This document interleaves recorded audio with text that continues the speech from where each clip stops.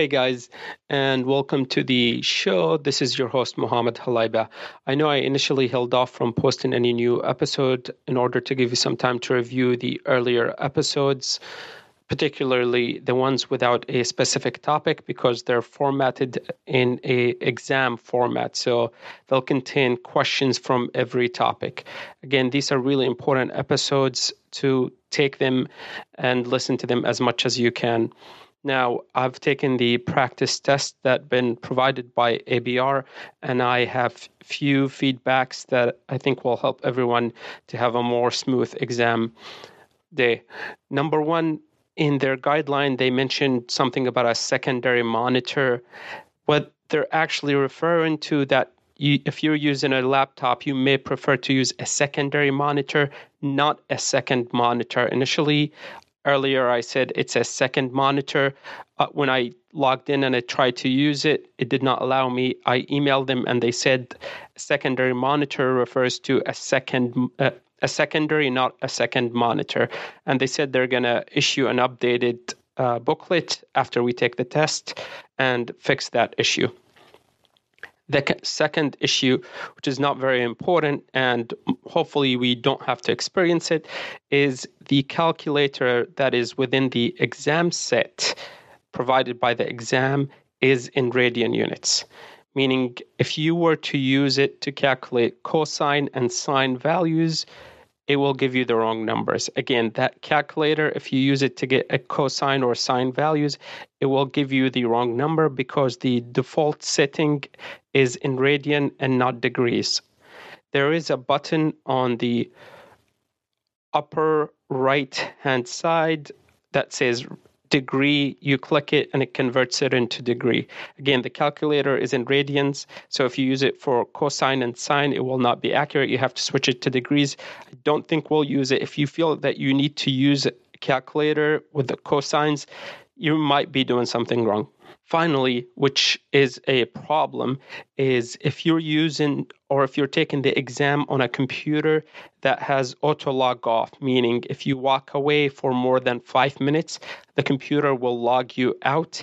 If you do that, the exam software will automatically disconnect you because when you log off, it thinks that you stopped sharing and it will log off.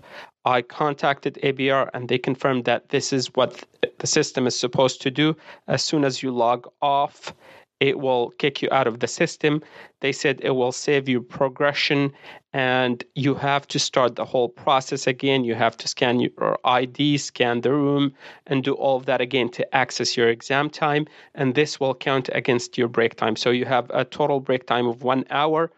If you get logged off the system or kicked out, you will have to scan your ID and restart all the scanning process. So my suggestion, make sure you take the test or figure out if your system has an auto log off. Most hospital computers do have, I believe, 8 or 10 minutes log off. I decided to use it on my own laptop and basically connected my laptop to a monitor. And that's how I'm going to proceed this way. I don't get logged off, and I'm not planning to take any long breaks just because I don't want to go through the hassle. Again, if the computer auto logs off, you will have to restart the exam personal approval process. You have to scan your face, scan your ID, scan the room. The system will save your progress, but you will not be able to edit any of the questions that you already answered. It sounds nerve-wracking, and I hope that we don't have to deal with it, but this is the situation. In terms of the exam itself, after I took the exam and I calculated my score, it actually came on board with my Board Vitals score. And I'm not talking about the percentile average. I'm talking about the percentile correct question.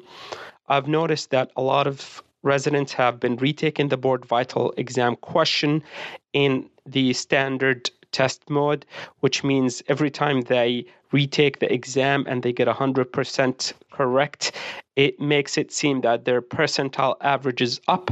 So if you're not doing the same thing, your percentile average will be dropping down without you taking any test. So if you see that your percentile average is dropping down, it's not that you're messing up, it's that some people are repeating the question bank in a test mode, and they're doing so well because they're taking the questions more than once and dropping the whole percentile average. So you need 80 percentile to be at 50%.